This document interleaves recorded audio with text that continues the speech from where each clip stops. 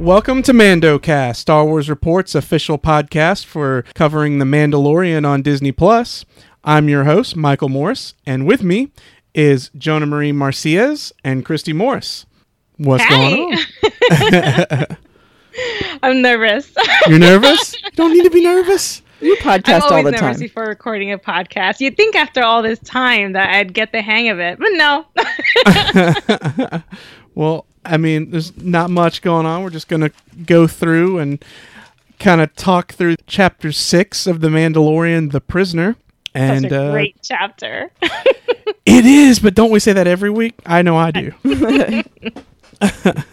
I think, you know, I can definitely say it's hard for me to say which is my least favorite, but I can definitely say which is my most favorite episode.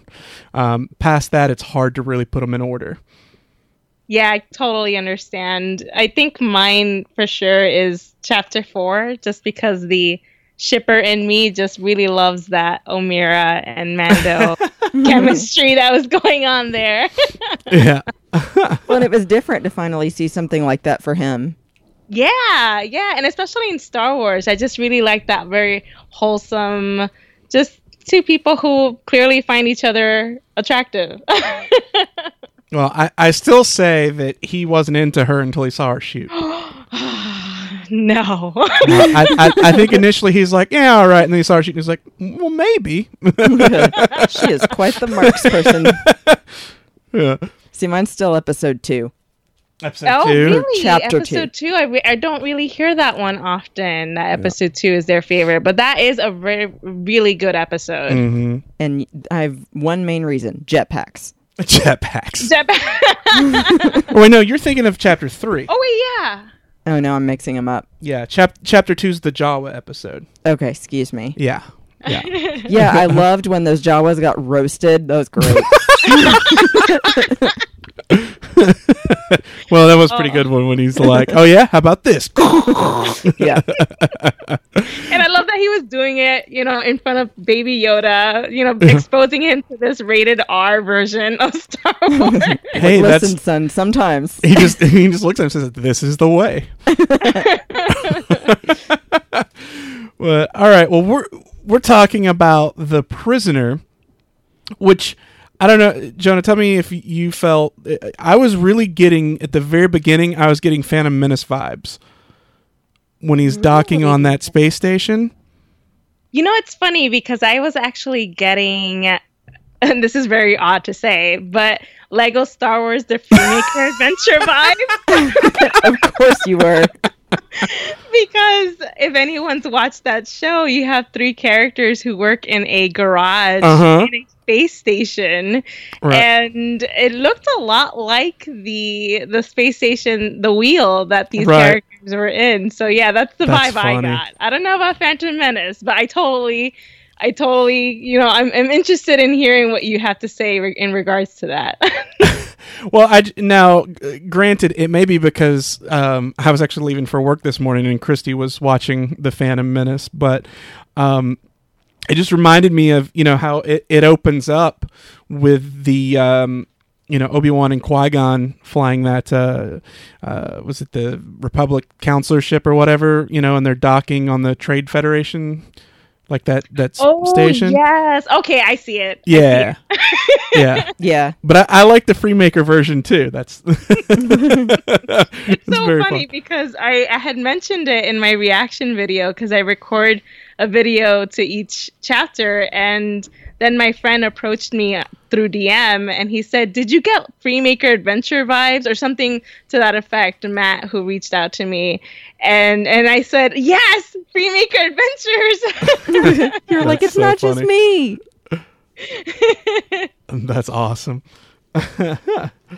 So he gets on the station and then he runs into, the guy's name is Ran, which I thought was interesting because, I've said before, like Star Wars naming convention, there's always sort of a reason for like what the names are. Right. Which was why I actually said, I was like, oh, I don't know. I think Greef Karga could turn out to be a bad guy, because his name's Greef, right? And Christine joked with me at the time, and she goes, "Oh yeah, because he's gonna give him grief," and I'm like, "Well, maybe." So then, I didn't even think about that. His name implying that, yeah, he's going to give him some grief. right. And then this guy's name is Ran. So I thought, oh, okay, well, that's interesting. Is it sort of like have something to do for like ran away, or like what does that mean? Right? I was thinking about that. And it's funny because that's his name, but I was thinking about it in terms of the Mandalorian himself and the fact that he just up and left this crew. Right. And, they're completely different people, but it was just funny to hear him say the name Ran when that's essentially what he did all those years ago. Right. And they mentioned that, sort of several times, because of course he's come back, to do a job with these guys. And, they basically give you the whole, like, oh, all these people type of thing. And he's going to be doing a jailbreak, which I don't remember if they said the person at that point or if it kind of is mentioned later, but he knows the person that they're going to be breaking out. Right. No, it wasn't mentioned. And it's funny because Rand mentioned something about a competitor having captured this person, and that's when he finds out that it's actually a New Republic ship. But yeah, they hadn't revealed who it was, and throughout the entire episode, I'm like, who is this person, and is it worth it? Right. And then he's like, oh, you left that out on purpose. He got arrested. Right. Well, and I love where, of course, Bill Burr, where he's Mayfeld is his character, and I love when he says like, "Oh, he's an Imperial sharpshooter," and he goes, "That's not saying much." And he goes, "I wasn't a stormtrooper, wise ass." And yeah, that was so interesting. Is that the first time we hear? I mean, it's not that graphic of a curse, but right. Is that the first time we hear that in Star Wars? I couldn't really recall hearing it anywhere else. I know it's been in the books. Cool. I think it might have been one of the Aftermath books. I think. But as far as like film, but yeah, as far as film, yeah, I think so, because it's I think other than that, I mean, we have Damn in Hell, and I think that's basically it. Yeah, right? That really caught me by surprise. Yeah, that's true. I didn't think about it, but now that you mention it. So one at a time, we're indoctrinating the kids. Yeah, we'll bring in, the easy ones, and then we'll get to the I don't hardest. know. I don't know about that. I don't think we're going to go much past this. No, I know, and I kind of hope they don't. Yeah. Speaking of which, this is a little off track, but actually a friend of mine decided to go back and watch through, and he goes, wait. He's like, Han said hell. Is there a hell in Star Wars? And I'm just like, hold on, let me find you the Wikipedia page. And he's like, love it, great, that's awesome. And I'm like, yeah, I think that's pretty much just Pablo's job. He's like, oh, let me make this make sense. I know, when in doubt, always check Wikipedia. Yeah. I was super excited to see a Deveronian. Yes, that was cool.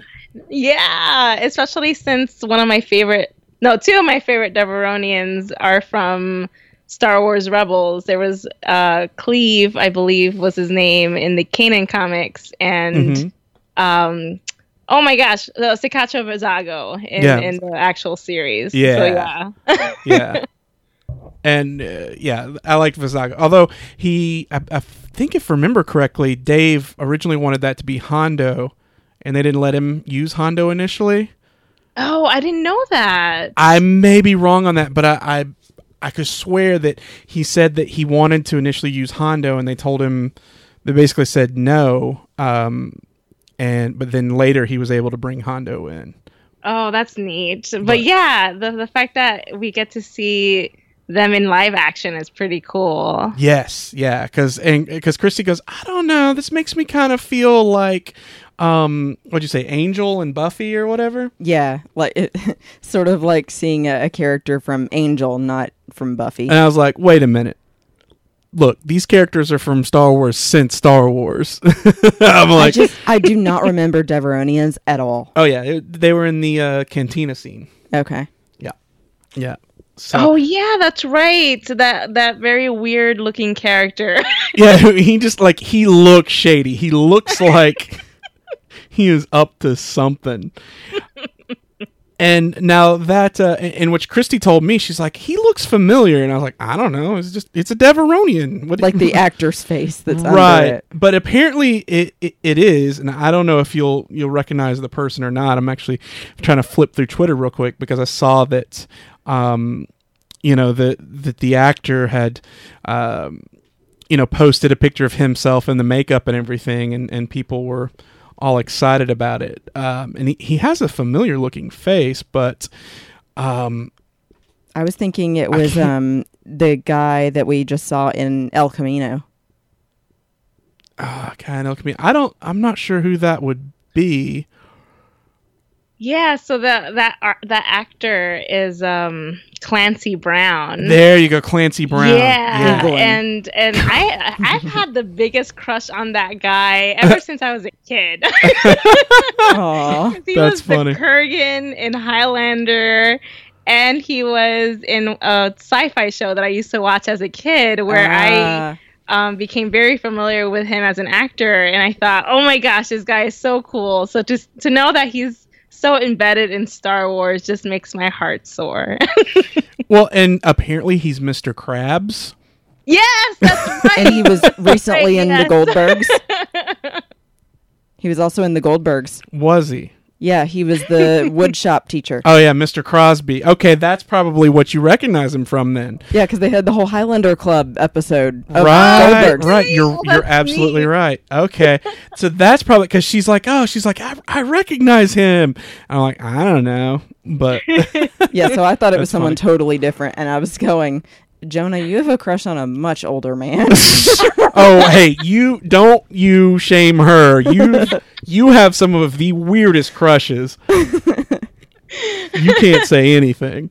I think the weirdest one was when I was telling my friend Matt that I still thought Sean Connery was attractive. Oh, Sean Connery. Yeah, I see it. Because Yeah. it's not just the looks. But it's I the think, accent. but I think a lot of girls. You've said someone else recently that I'm like, what is wrong with you? But it's Sean Connery. I'm like, okay, I get it. He's James Bond or whatever. But anyhow, Clancy Anyway. Brown. He, That's right. Star Wars. yeah. He actually apparently did a ton of characters in Rebels as well. Yeah, that's right. I know Ryder Azadi was one of them, the primary one. Yeah. Yeah, but he's got like Stormtrooper Commander, Factory Worker, Rebel Pilot number 2, Slave. This guy's apparently, he just does all the Star Wars voices. But we got to mention, too, the person that I was the most excited to see. And that was the actress that played Gian. Oh yeah. Oh, yeah, Natalia. Right, Natalia Tena. Yeah, she was the Twi'lek, who apparently they really have some I guess chemistry. History. But history is the word. I got my subjects mixed up there. Failed both of them in school, so. I'm kidding. I never took chemistry. But yeah, I thought that was one that I was very interested because I was like, is she going to be a character that, we see a lot from or what's going on? But I thought she played a really cool character, especially with her little throwing knives or whatever exactly it is. I'm sure they probably have a Star Wars-y name. Right. Yeah. I think she did a great job portraying a Twi'lek because she added a lot of elements that I had canoned a lot, especially with Twi'leks and Togrutas. Like I liked the idea in my head of Twi'leks hissing. Oh, right. I don't know why, but that's always been a thing in my head. And so for her to do it, I thought, oh my gosh, that's so cool because that's something that I had always imagined and added a different layer to Twi'leks and them having more primal instincts when it comes to stuff, especially the bounty hunting profession. So the way that she just acted more like a cat rather than the traditional Twi'leks that we've seen was really cool. Yeah. Well, she even had sharp teeth, which I don't recall any female Twi'leks having sharp teeth. That's what I was going to ask. Yeah. Now Right. I recall some of the males having sharp teeth, but I don't remember females ever having sharp teeth.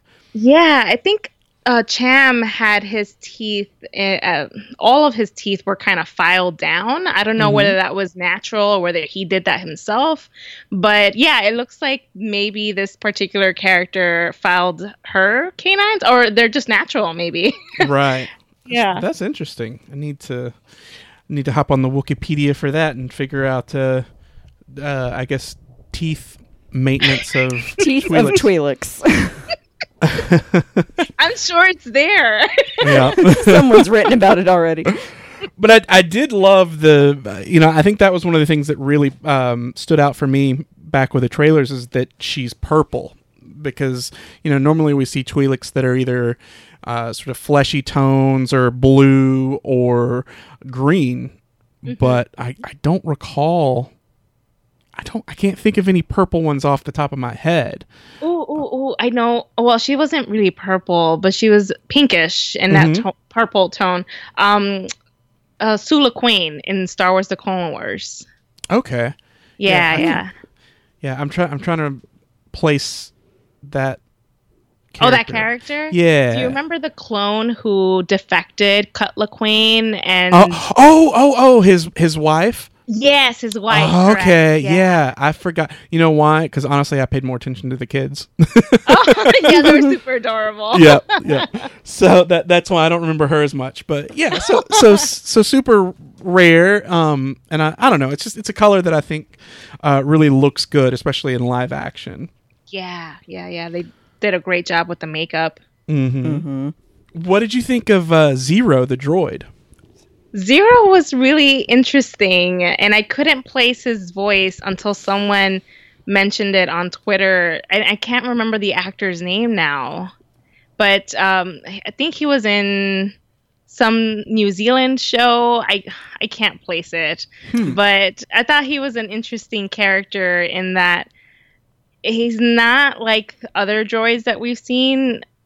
He's this very straight up bounty hunter droid, and he was able to reason and put together this puzzle of Baby Yoda and how he could he wasn't interested in taking him alive, but he was definitely onto him towards the end. That had me on the edge of my seat.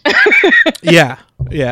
Well, I just looked it up, and I've actually seen a couple things with this guy. It's Richard, I'm probably going to butcher his last name, Ayoade? Oh, yes, that's it. That's the name. Yeah. Do you know how to pronounce it, Jenna? Oh, no, I don't, but that's the name that I saw on Twitter. I would maybe say Ayoade. Well, look, Maybe. point is, he was in the IT crowd, Yes.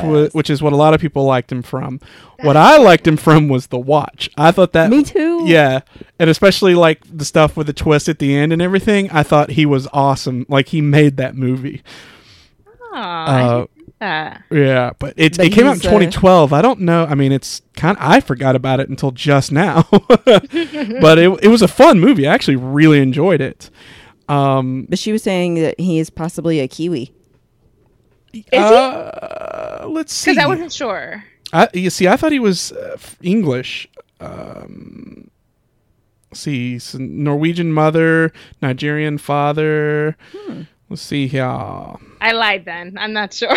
Oh no, he grew up in England. Yeah, no, that's fine. I mean, Okay. Yeah, Got it. but but I really liked him, and I like because, and I don't hate it per se, but it is something that we see a lot where the droids are typically used for comedy.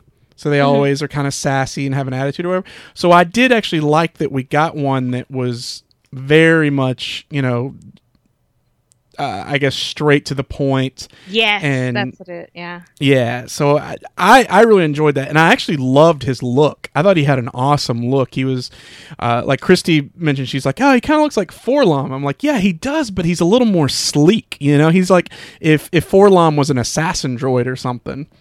Yeah, that's so true. I totally forgot about Forlom. I was like, he looks so familiar, but I just kept thinking of bugs and Pokemon. And I thought, no, that's not it. He does look like a bug. He looks like a Scyther or something. Yes, Yeah. I don't know. I couldn't really place it. And I'm like, maybe it's a reference to that. But yes, Forlom makes more sense. But it was great, too, that it was like he was known for being a great pilot.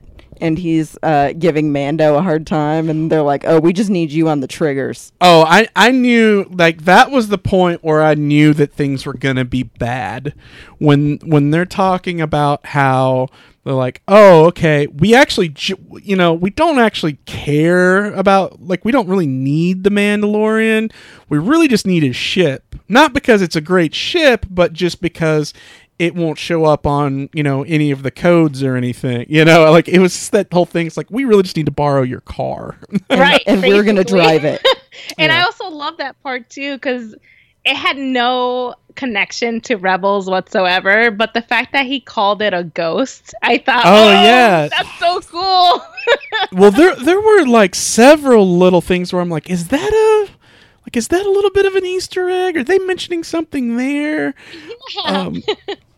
There, I know one of my favorites was when they're getting into the ship and he says something along the line. Rand says something along the lines of, "I don't trust anybody." Like it just put me back to Solo Star Wars story, because Beckett was very into the message of, assume everyone will betray you, and that's exactly what happens. yeah. Yeah. Yeah, there were a couple lines. There was another line that reminded me of Solo as well. I think he said something like putting together a crew or something Yes, like he that. did. Yeah. I was going to say this whole episode reminded me of Solo because he says putting together a crew, Well, yeah. and then it's a heist. Right. Yeah, it was definitely a heist. And it very much was your typical, it was like there were some scenes that reminded me of Reservoir Dogs, where they're like, okay, here we're doing this or whatever, and then there's like a little couple of cuts and stuff. I'm like, okay, I see, like this is the heist, this is what we're doing.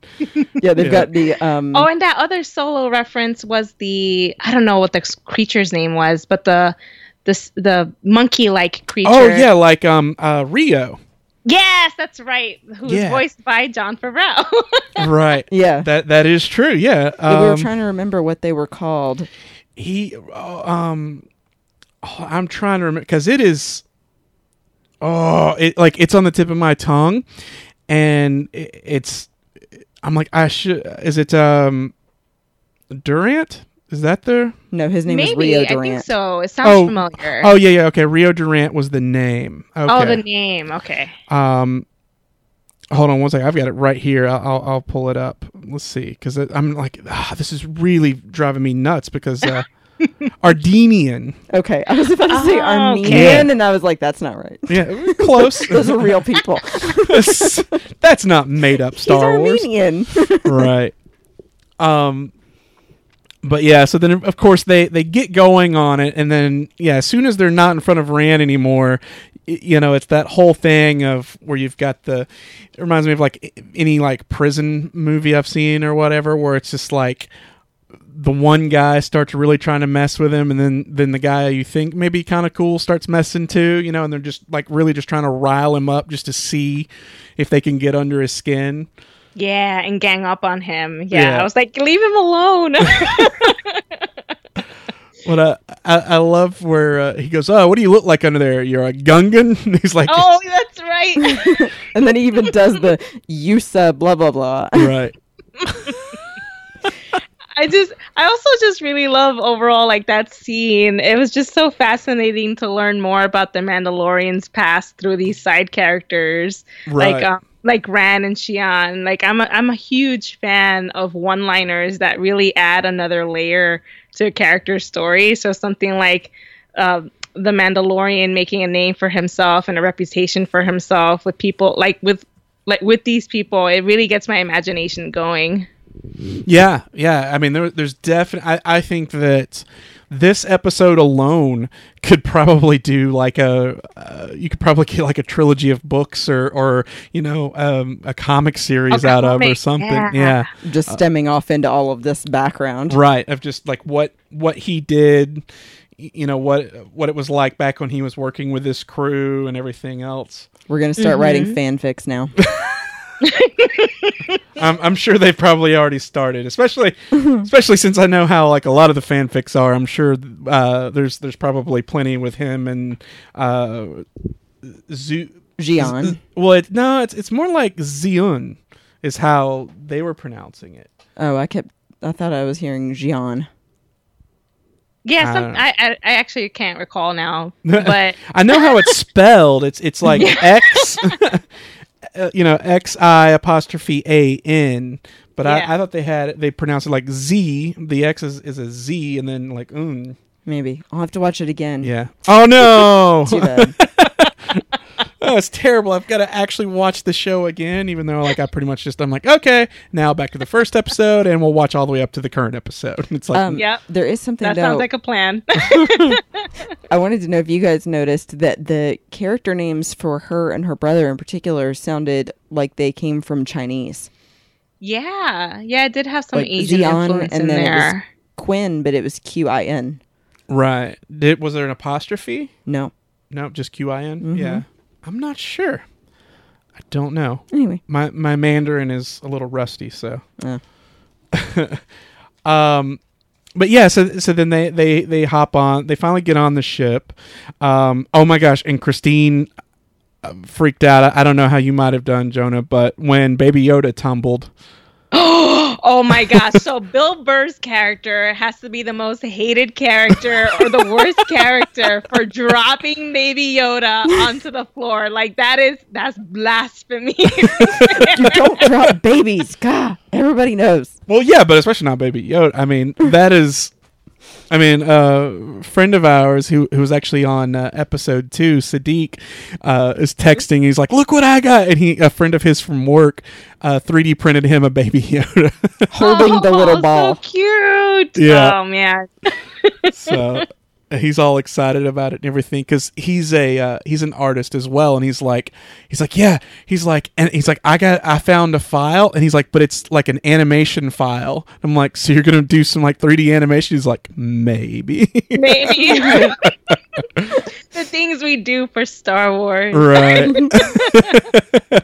Yeah, and also speaking of Baby Yoda, it's funny how the Mandalorian is just like a stone wall who doesn't show much emotion or reaction in front of these particular people, but you can glean more from him when he's around Baby Yoda, and Baby Yoda is like the primary way, and sometimes the only way, where we get more out of him than in any other situation.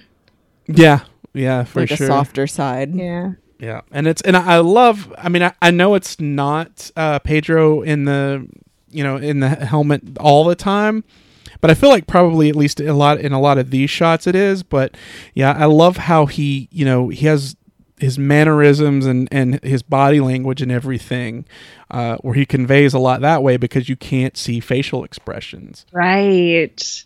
Oh, so good. Yeah, the people who they have under that helmet, whether it's Pedro or someone else, they're just really good at conveying, like you said, those emotions just through some basic movements, head tilts and whatnot. And I'm like, yeah, I totally understand what your head is going through right now, Right. even though we can't see you. Right. So I have to imagine a lot of those shots are Pedro, though. I mean, I would think. I would like that to be the case. Yeah, when I found out that episode 4 didn't have Pedro at all, I thought, oh no, that changes everything. Yeah, I read it the other day on Vulture. Yeah. Wow. Yeah, he wasn't in it at all because he was auditioning for King Lear. So they had 2 actors stand in for him, and I can't remember the name of one of them, but he's the grandson, I believe, of John Wayne. Yeah. Oh, yeah. So yeah, that's who pretty much portrayed the Mando in that episode. Yeah. Christine actually was privy to that information beforehand. What? What? Huh? And she's telling me. That is I'm really like, cool, though. Yeah. Yeah. And then it ended up coming out later, and she's like, ha ha, I already knew it. I'm like, all right, settle down. But yeah, I mean, it's definitely cool. But now I have to go back and watch, and I've got to see comparisons. I'm like, you know, maybe I can try to find what scene. You know, I'm like, okay, which scene is John Wayne's grandson? Which scene is Pedro? I don't. It's way too much. But yeah, and then of course we get a mouse droid again. So sad though.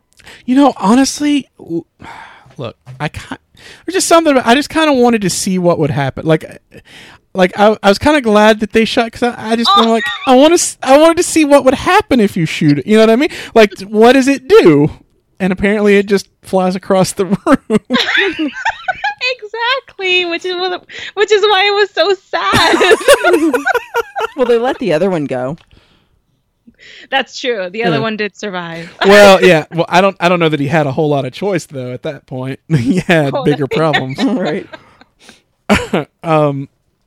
So, and I love, I put in, you know, for the next thing, they end up, those droids looked familiar to me, but I can't place them.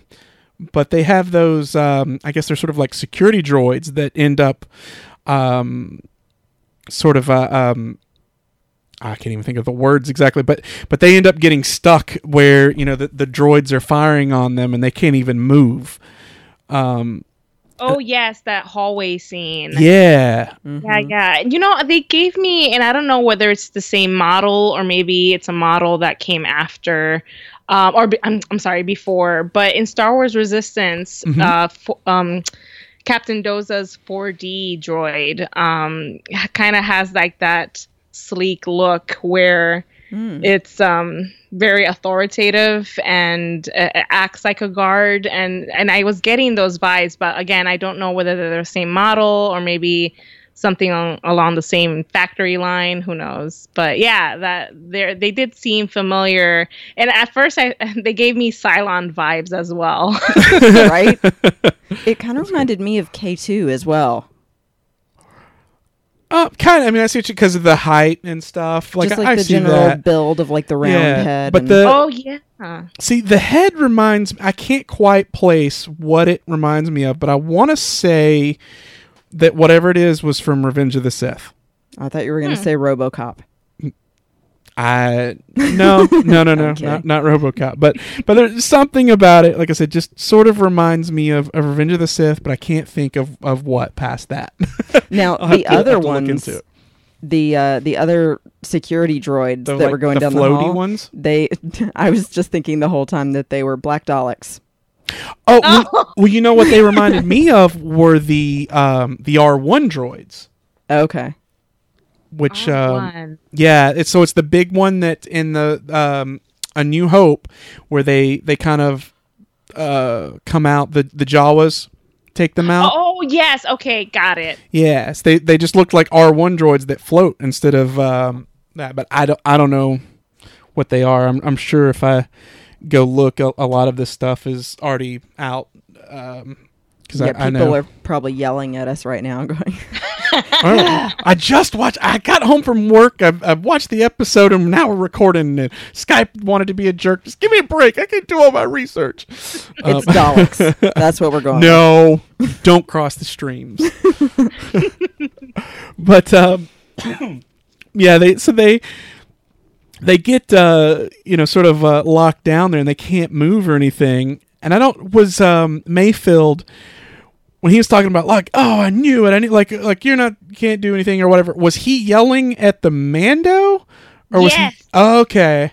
Yeah, because it's funny because I rewatched it a second time prior to us recording, and there was a scene where, they get ambushed by these droids, and the Mando steps back and leaves down the other hallway. Right. And I didn't catch that the first time. And because the first time I'm like, how the heck did he even get in at the other end of the hall? Right. And it's because he slipped just as the droids had shown up. Right. And so, yeah, that he was yelling at Mando, like, I knew we couldn't rely on him.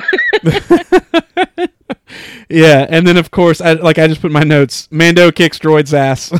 Yeah, pretty much. I mean, that was fantastic. And I love he does the knee slide in there and starts like cutting them out, like at the knees. Mm-hmm.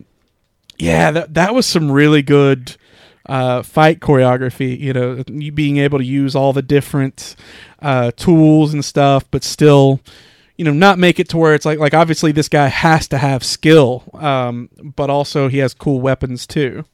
Yeah. It's also interesting how it looks like he's been wanting to beat up droids for a while.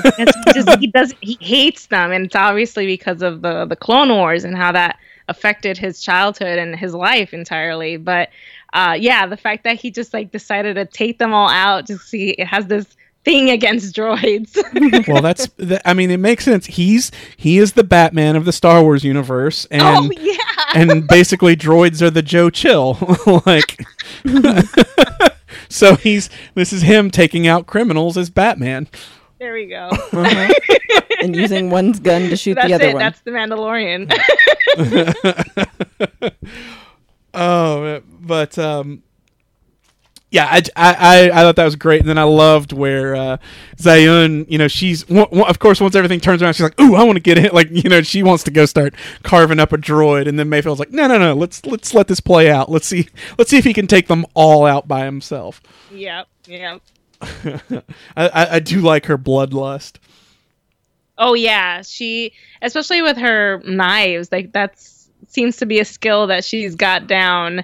And I know I'm skipping ahead a bit, but her confrontation with the Mando, like that was also superb.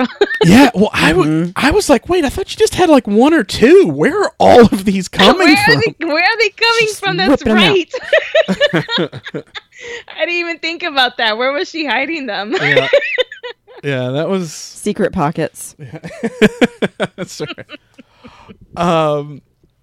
And then, of course, they finally make it into the control room.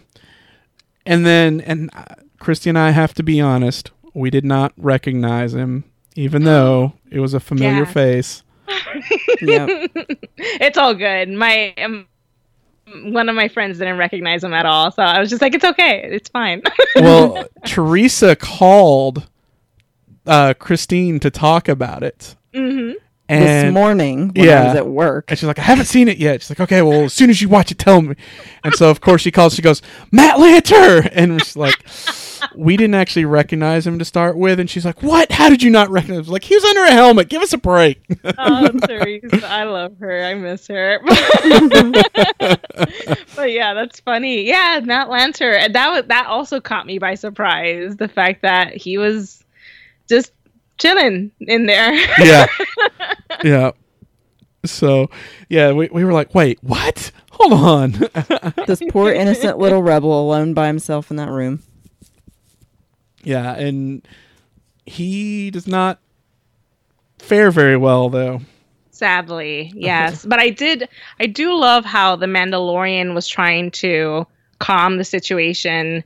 And the fact that he said, I thought this was a ship that was supposed to be manned by droids or something along those lines. The fact that he said that, it just goes to show, it demonstrates just how, and I keep using this word, that he's not this heartless bounty hunter. He understands the importance of keeping people alive. They may not, they may be in the way, but he doesn't like to take out people unnecessarily. And right. I just find that such a fascinating aspect of his character. Right. Well, I mean, because that's the thing too, is like you look at who, when they were talking about, when Greef was giving him all the jobs, it seems like what I pick up from him is that he goes after criminals. Like he's not about hurting people. He's not about the money or anything like that. He's about trying to restore balance and restore order. And he's going after like bail jumpers and stuff like that, like people who have actually broken the law and are criminals. So, someone like this who, he definitely didn't want to be on this anyway. And then they're like, well, it's just it's just droids on there or whatever. But, he wasn't going to deal with, like First Order. Oh my gosh. New Republic, personnel. Yeah. Man, I have so much hard eyes for him because because he does things also, like you said, to restore that balance, but also because he's trying to help his tribe, his Mandalorian tribe, and funding the future for the foundlings. And now that he's taken Baby Yoda under his wing and taking care of him, it's like he's put Baby Yoda above his tribe, and I'm trying to figure out when exactly he's going to go back and realize that he kind of just left his people behind, and how is he going to justify what he's done by leaving them to fend for themselves. And yeah, those are questions that I think about at night when I go to sleep. Well, I think on that, I feel like that, and I think that this is why they helped him, is because what they said about how something like let's say the foundlings are our future or something like that. Yeah. And I think that, to me, foundling is found youngling, like those two things combined. Nice. So as that, then Baby Yoda or the child or Yiddle, whatever you want to call him, is a foundling. So that's the future. So I think to them, he's probably living by the code. He's doing the right thing. That's my thoughts on it. That's genius. I love that. I didn't even consider that aspect of it. Oh, very cool. Yeah. I don't know how they're going to get him a helmet that'll fit, but they'll work it out. Yeah. Maybe his ears will stick out the sides. They probably have a couple hundred years before it's a problem. Okay. Well, and I will go back to it, Jonah's point about them letting Mando wanting to let the rebel guy live. I felt like really showed the Mandalorian's viewpoint that droids are beneath all organic life, because he was like, oh, I thought it was just droids on here, like they're disposable, whatever. Well, yeah, like I said, he's the Batman and they're the Joe Chill. Yeah. But I was shocked at with it being that Zion that killed him. Yeah, right. Although she looked like she was just annoyed with the guys just arguing about what to do with this random person. So she's like, I'll take care of it. Well, just because, since apparently her and Mando had history together, I thought, oh, okay, she's probably not going to be a heartless killer. Like, I wouldn't think that he would, I'm trying to think of a good term, but everything comes out sounding like innuendo. But I wouldn't think that he would be as associated with someone like that, But it's interesting because the vibe I got when they had talked about their little history at the beginning, it seemed to me that the whole Xian and Mando thing was more one-sided. Oh yeah, so but on Xian's side, because she tells him, I'm all business now, and she points to him, learned from the best. So yes. To me, like, the Mando was always this stone, like I said, stone wall, even around her, maybe even more so around her. And she was the one who was like pining after him in her, her own way. So yeah, I can see why they didn't work out. Right. Yeah, that's what I was gonna say. Actually, it's crazy. We had the same brainwave, Jonah. But oh yes, woo. Yeah, that maybe she didn't used to be this cold. And that kind of started the whole thing. Because it was unrequited? Yes. No. A woman scorned. Yes, this is true.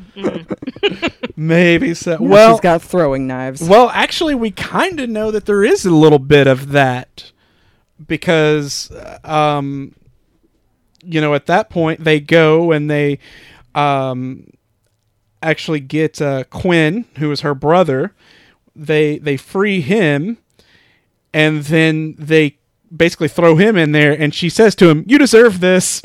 Mm-hmm. Yeah, that was interesting. And what Quinn said specifically, something like, "The man who left me behind is now my savior." Right. And we know that they mentioned that he left the crew earlier in the episode. So I'm just going back to that whole foundling thing. Like, did he found these two and decided to bring them in, and maybe it was too much to handle and he bailed out of it, and so they feel like some sort of frustration with him for abandoning them? Yeah, I mean, possibly. See, I don't know. Like, I know, right? Right. Like we need that story, right? At least I could see a comic book where it ends with him walking away from them or something. But yeah, I mean, maybe he felt betrayed and he left out to dry, and maybe she felt scorned or whatever. But yeah, they definitely seem to, the two siblings certainly seem to have some animosity there, whereas I think Mayfeld and Berg didn't really care one way or the other. They're just jerks. Just get the job done. They're just bullies. Go. But yeah, it did catch me again by surprise how they tossed him in there, and I thought, oh no, this is where things start to go bad. And I immediately said, then, "What about the baby?" The assumption is that they'll go and take the ship. They'll take Baby Yoda. Yes, yeah, but he's stuck in here, and I was falling apart at this point. Right. And then, because of course, then that's when he shows up. He's like, "Hey, what are you doing?" Yeah. And then, Baby Yoda. Yeah, and then instead of just being like, "Huh, that's weird, what's going on?" He's just like, grabs his gun. I'm like, whoa. That is quickly. Yeah.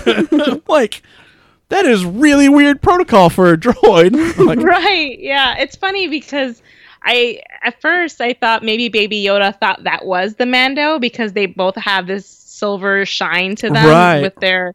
And then when the droid turns, in the back of my mind, I thought that Baby Yoda might have thought to himself, "Oh, this is not my dad. What's going on?" Right. And I love that, even though, like you were saying, Jonah, you're on the edge of your seat worried about the baby. Yes. That whole game of hide and seek was great. Yeah. And I called him a little smart cookie, because he just knew that this guy was a stranger, that whatever this thing is a stranger, and Mando isn't around, and I need to hide for my own protection. Mm-hmm. I kind of felt, honestly though, like it was almost a game to him. Like, he never really seemed that worried about it. He's just like, you're just a stupid robot. I don't care. like I'm over here. Now I'm over here. I've been stuck in that, that little pantry or whatever for a while. Like, I need some entertainment. Pantry. And something about this second half of the episode, I love the switching between Mando going after the bounty hunters and the bounty hunter in his ship going after Baby Yoda. And, how it ultimately ends up with the Mando saving Yoda the same way that Baby Yoda had saved him in Chapter 2. Mm-hmm. So I really love how they alternated these scenes together.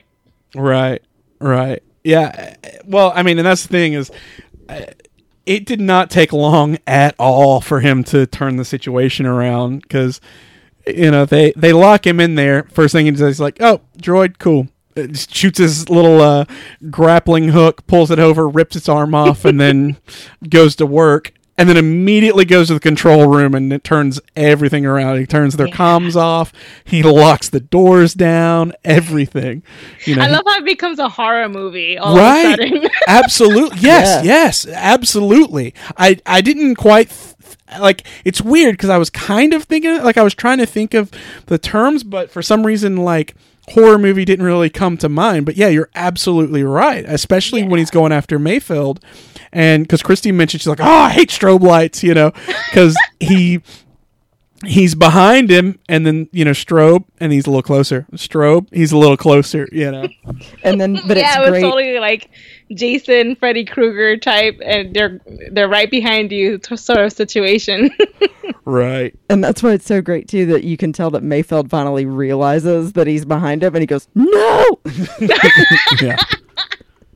Like he knows now, and he's like, "Oh man." But that's the thing is like, really, guys, you sit there and watched him take out like 15 droids. Did you really think you stood any kind of a chance, like whatsoever? Like they're like, "We locked you in a cell. Now we're done." Yeah, I mean, the only one who actually stood any kind of a chance was Berg, but that's just because he's apparently indestructible. Oh, except for his horns. I noticed the second time around that his horns were sheared off. Oh, they were from the door. That's hilarious. Yeah, and he tries to touch them, and he groans in pain. I did not catch that. Yeah, I totally missed it the first time, but the second time I focused on him to see how he turned out, because I honestly thought that he had died with that whole door situation. Right. Yeah, I thought he was decapitated. I was laughing. I thought that was so funny because, Mando keeps his cool the whole time where, he picks the door up and Christine's like, "You gotta be kidding me." And Mando, he's not like, "Oh no, what do I do?" or anything. He's just like, "Yeah, I got another door." Boom. And he just hits those side doors. I was crying. It was so funny because I didn't expect it. I thought, oh, okay, he's gonna like use one of his tools or whatever. No, he's just like, yeah, there's more than one door. Yeah. Yeah, and I just love how ultimately each of his encounters end in a way where they make you think that he kills them, but he ends up capturing them and putting them in cells where they belong, in a cell where they belong. And I love how ultimately he didn't kill them, because that's what you would expect from him, right? Like the bounty hunter who just takes people out, but that's totally not him. And I feel like he ultimately did the right thing, being the honorable person in the situation. Yeah, I was surprised because especially Kyun, I actually thought he stabbed her because she made like a groaning noise or something like that. Mm-hmm. So I thought he grabbed her dagger and stabbed her real quick. Mm-hmm. But yes, which I'm glad that didn't happen because she was such a cool character, and it's like it's going to be a situation where he's now going to regret it, because they're coming back. I don't know if it's going to be this season, but I feel like season 2 he's going to have to deal with these guys again. Like they're just going to be even more angry. Oh yeah, I look forward to that. Yeah. And like they wouldn't have shown them again angry if they weren't going to use them again at some point. Yeah. And I mean, which we don't have to worry about seeing. Oh gosh, now I forgot her brother's name. Quinn. Quinn. We don't have to worry about seeing him because Dave Filoni killed him. Yeah, it looks like it. Which I immediately thought of you, Jonah, because I don't know that I know a bigger Dave Filoni fan aside from you and my friend Matt. Yeah, Matt Rushing is a massive Dave Filoni fan. It's I've never actually I don't know if I've mentioned this to anyone or not, but I was thinking of Filoni files, like cinephiles or audio files. I'm like, there's definitely the Filoni files out there, the people who just love Dave Filoni, and what's not to love? I mean, he's amazing, awesome. right? Yeah, and I think Christy squeed and I screamed and jumped up and was like punching the air. And I was like, yes, it's Dave Filoni. And then she's like, okay, now we got to rewind it back and see what was said. Did you freak out right. too? I love how we miss, in all of our excitement, we miss what actually happens and we have to go back. Did you guys happen to catch his name, his character name? I didn't hear them say it because, like I said, I was too busy screaming. But he is Trapper Fox. Oh, Trapper Wolf. I'm sorry. Of course, because it wouldn't be Fox. It would be Wolf. Duh. Yeah. Of course. It has to do with a wolf. It's Dave Filoni. Yeah. That's so funny. It's hilarious. I mean, I love how he's so consistent with his love of wolves. yeah. I mean, the only thing else that I would expect would be to see him. Oh gosh, I can't think of the race, but I could definitely see him Plo Koon. as being being Plo Koon's race. Like, if we ever see one of those guys again, I'm like, all right, let's check the credits because that's got to be Dave. So true. Dave Filoni loves two things: Plo Koon and wolves. But did you catch that also? And because I didn't catch with Rick, but Deborah Chow. Yes, that's right. I totally. It's funny because even in rewatching that scene, the first time in the first viewing of the episode, I missed that it was Rick and Deborah. It wasn't until I read the credits that I went, "Oh my gosh, it's the other director." Yeah, I was put so all of them in focused on X-wings. Dave. Yeah. And I thought it was great because it was the directors from the first 3 episodes. And I think they even showed them in that order. Because I think you see Dave first, then you see Rick, and then you see Deborah. Oh, yeah, that's smart. Yeah, I like how they did that. Very clever. Yeah. And I actually thought, I was like, man, you know what? They did pretty good. They didn't come off like directors who really shouldn't be there. I was like, oh, you know what? To me, they felt like X-Wing pilots. Yeah, and I love it. I love how they have joy in doing what they do, and yeah, cameos are fun, and they decided why not, why can't we be the pilots in this scene? And it's I just love the collaboration between them. Yes, absolutely. Yeah. And that they're that excited to be involved in it that like they want to be on screen too. Yeah, exactly. But yeah, I think that it was really special too. Like it was not special, but funny that Dave is saying, "I think they're starting up a gunship," and they're like, "Well, that's not going to happen." Yeah, because that is funny. Like that was almost like I thought we were about to get another dogfight, and they completely took that out. Like the gunship just it never even made it out of the hangar. No. They shut it down. Yeah. Yeah. And Jonah, did you love how Quinn is standing there going, "Are those X-Wings?" Yeah. Yeah. Yeah, they're coming right at you. I would run. Can you say that again? I'm sorry. It's like they're coming right at you. Yes, run. Yeah. Yeah, because Quinn was almost like sort of curious, like, "Ooh, X-Wings, like that's cool." No, No. Yeah. No, you run. Yeah, ran. Ran. That's right.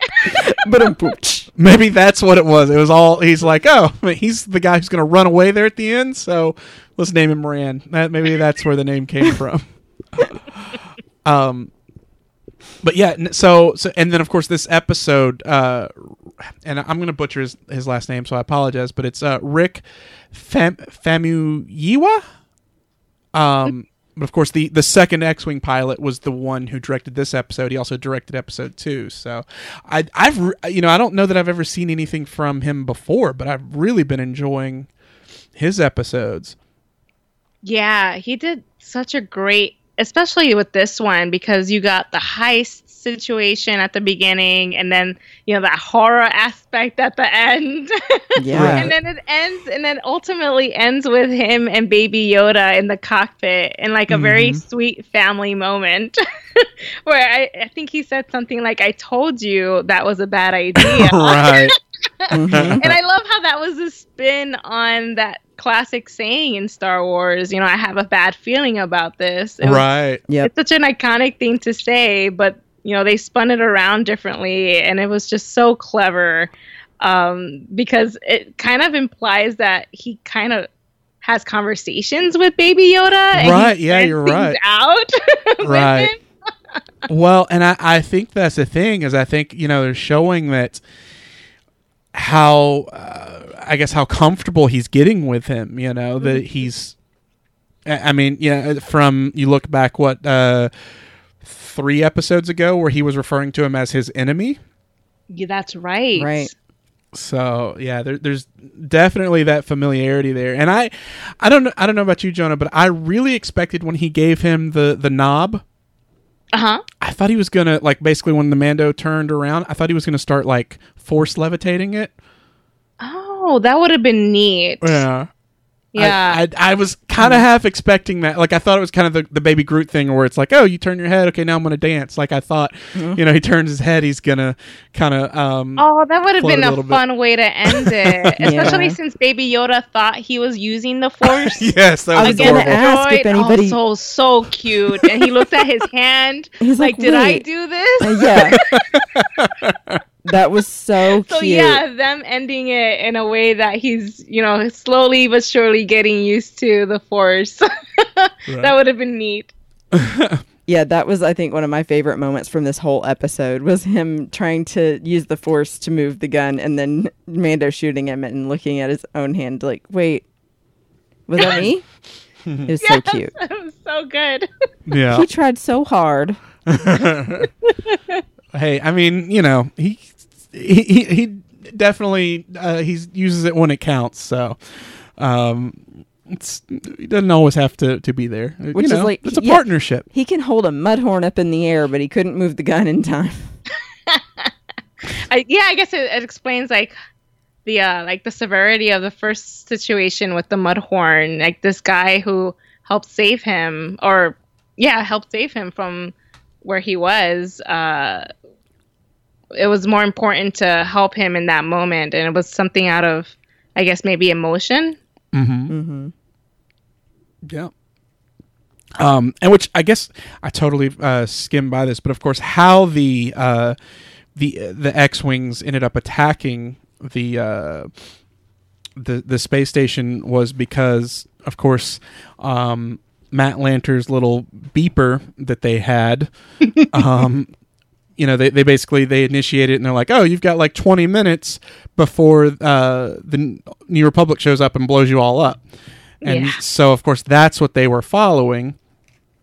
Which I gotta say, that's the biggest thing is, they really established like, oh, hyperspace tracking, like this is this new thing in The Last Jedi, except then they're like, oh, look, except for here and here. And I'm like, you guys, you might want to hold it, but it's not important. But yeah, so of course they end up, they end up following that.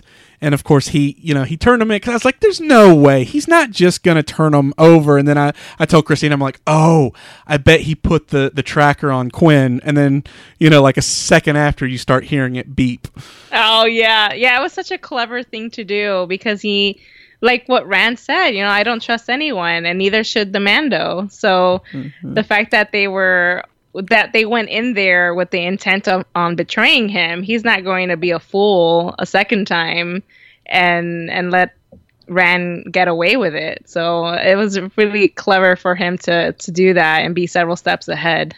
Yes, for sure. Yeah, I loved that. Yeah, that's the thing is I like him to be like, I don't want him to be infallible, but I do like for him to be smart. To where we can see like, oh, you know what? He can be taken by surprise and he can be thrown into the cell. Into the cell, but I also want to see him go, okay, now I got to get myself out of this. What do I do here? How do I turn it all around? Exactly. Yeah. So, I think we've pretty much covered everything. I don't think I've missed any notes. I'm just checking through. Was there anything else in the episode that we haven't really covered yet that you were? Yes, there's actually that one line when they were all in the Razor Crest heading over to do this mission, and Bill Burr's character, Mayfeld, he says, well, apparently they're the greatest warriors in the galaxy. And oh my gosh, Berg, I believe that's his name. He said something to the effect of, then why are they all dead? Oh, right. And the first time, I heard that, of course, it tugged on my heartstrings because I love Mandalorians, and it's just so sad that where are they? What happened to them? And then the second time after I watched it, I kind of laughed because the fact that the why are they all dead line came from Clancy Brown, that's the part that made me laugh, because he did Savage Opress, and Savage is the brother to Maul, and Maul is the reason why the Mandalorians are in this situation. Yeah, I mean, that is true. Yeah, it is funny. You think back that this is something that's been going for quite some time, and you know, Savage was a part of that as well.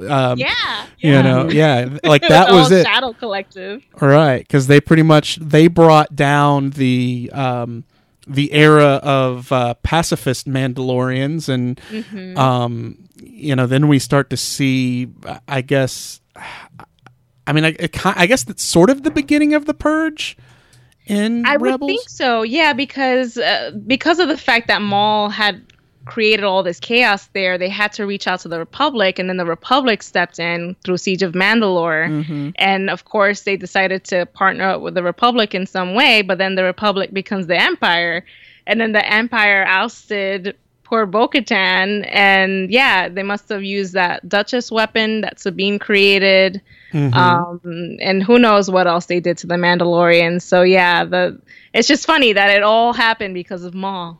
Yeah. Here's the thing, though. It was Clancy Brown who said that line. Who that is also funny. voiced Savage. That's an awesome connection. I'm going to come in, though, and be the optimist in this situation and say I laughed because Berg doesn't know about the Mandos that Mandalorian just partnered with on Navarro that have the jetpacks. Okay, well, I mean, yes, but I mean, they're not all dead. Obviously, like they are purposely trying to hide their numbers. You know, but they obviously, a lot of them were killed off. So, but I'm still seeing it's glass half full. Because, listen, no, seriously. I like the way Chrissy thinks. There may be so many others. Yeah. And there may be so many others that are still in hiding. Sure, but I think it's more of a glass like 1/18 full. Whatever. Okay, pessimist.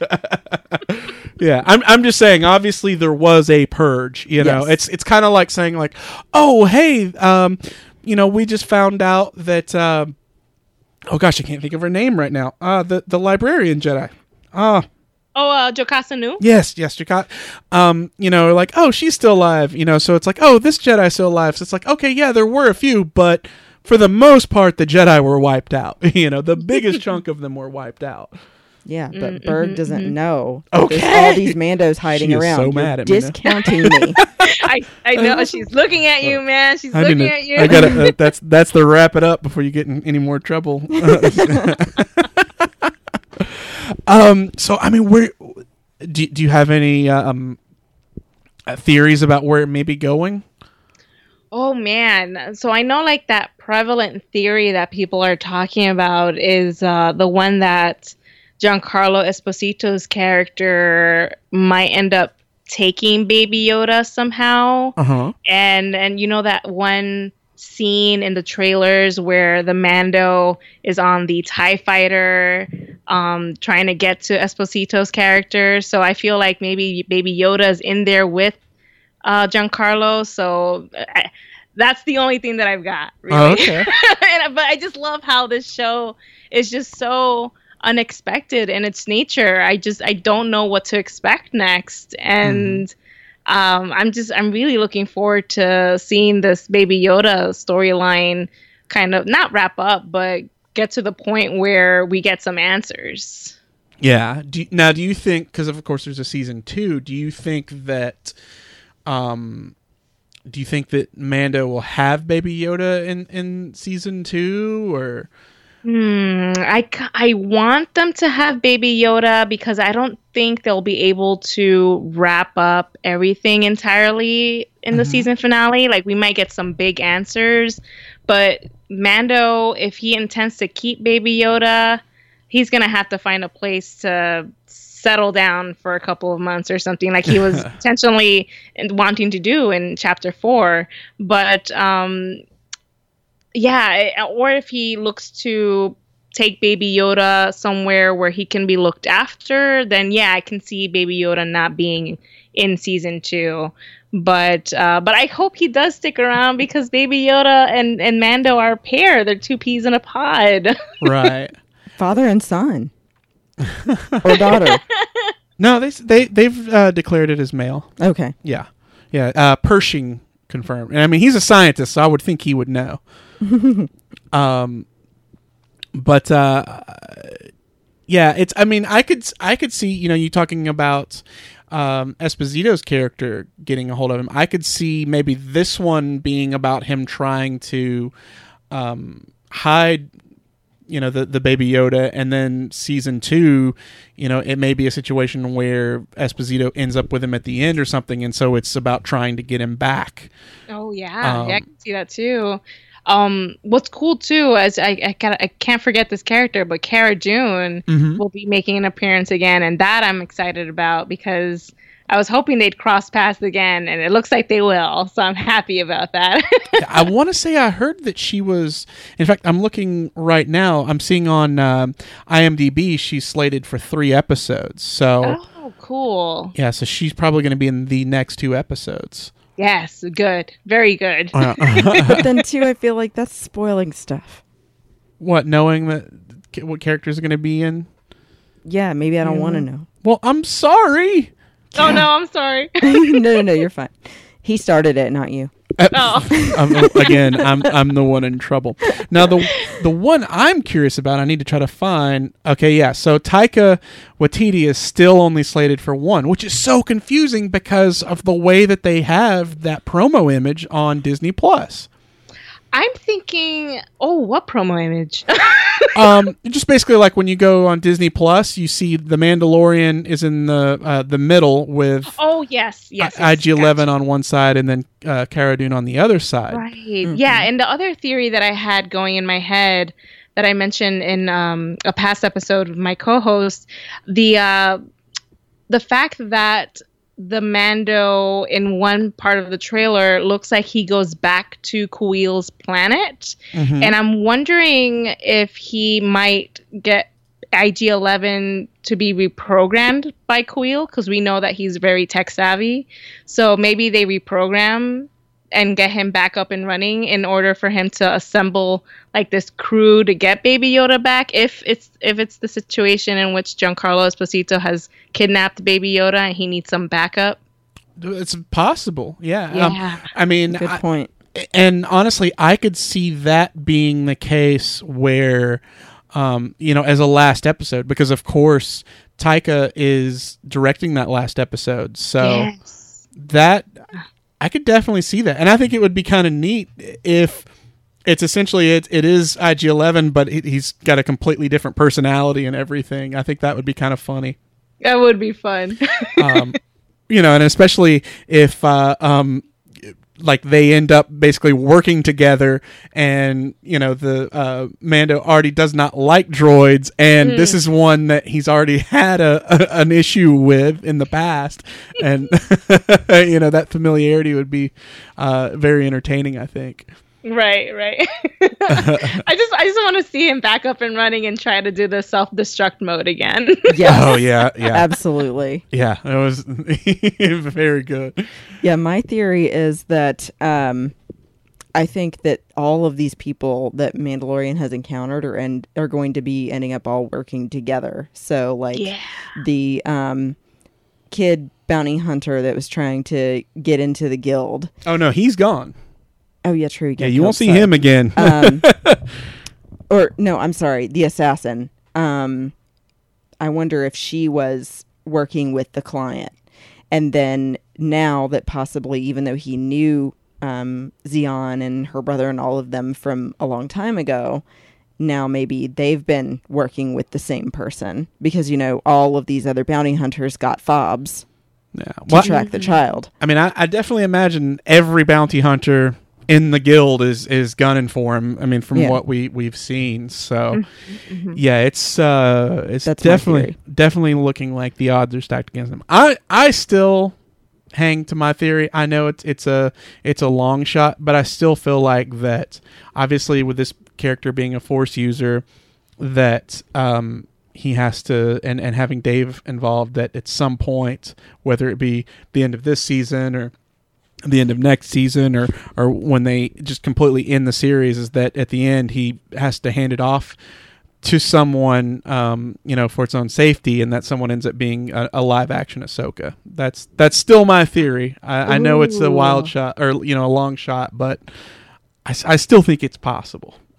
That would be pretty cool. Yeah, because I think, especially if you were going to do, if you wanted to bring her into live action, I think that would be a cool introduction that would have people squealing. Oh, yeah. The internet would break. Yeah. And I certainly didn't think that we were going to get a Baby Yoda, so it could happen. Yeah. Anything can happen now. Right. Hey, like I said, we saw a live action Lothcat, so I'm expecting anything is, it's all possible. Yeah, Jonah, did you freak out with the Lothcat? Jonah, did you freak out with the Lothcat? Oh gosh, yes. I gasped, I screamed. It was so good. Favorite moment? Yeah. That's awesome. Well, all right. So, I think that's pretty much covers everything on this episode. Jonah, do you want to kind of let everybody know where you can be found? Sure. So people can find me over on Twitter with the handle @BlueJaguEyes. And you can also listen to me and my mom talk about Star Wars Resistance on the Geeky Bubble Pod. And you can also listen to my co-host and I, Jeremy, who roped me into a show about The Mandalorian. He's like, Jonah, we need to talk about this. I was like, okay. That's funny. I actually didn't realize that. That's awesome. Yeah. So he roped me into this. And so we talk about it in a show called, in a series called Beskar Pod. So okay. Very cool. That's awesome. We try on Sunday mornings to record when we have time. Excellent. But that's pretty much it. All right. And Christine, you want to say the places you can be found? Sure. You can find me on Instagram and Twitter @BestBenBell. And then I'm on a couple of different podcasts. I do a weekly podcast I co-host with Matt Rushing called The 602 Club. And then I am on I'm on a show with my friend Teresa Delgado called Sabers and Spells, where we talk about Star Wars, Harry Potter, whatever geeky we want to. And then I also do a show called Planet Leia on the Fantatrax Network with 5 women from around the world about Star Wars. Excellent. And thank you, ladies, again for joining me on this episode. For anyone listening, you can always just reach out to us at the Mandocast at gmail.com, or just find us on Twitter at the Mandocast. But also just go ahead and subscribe to us on iTunes and leave us a review. Please give a 5-star review and a rating. 5-star rating and a written review. What she said. She's giving me this, like...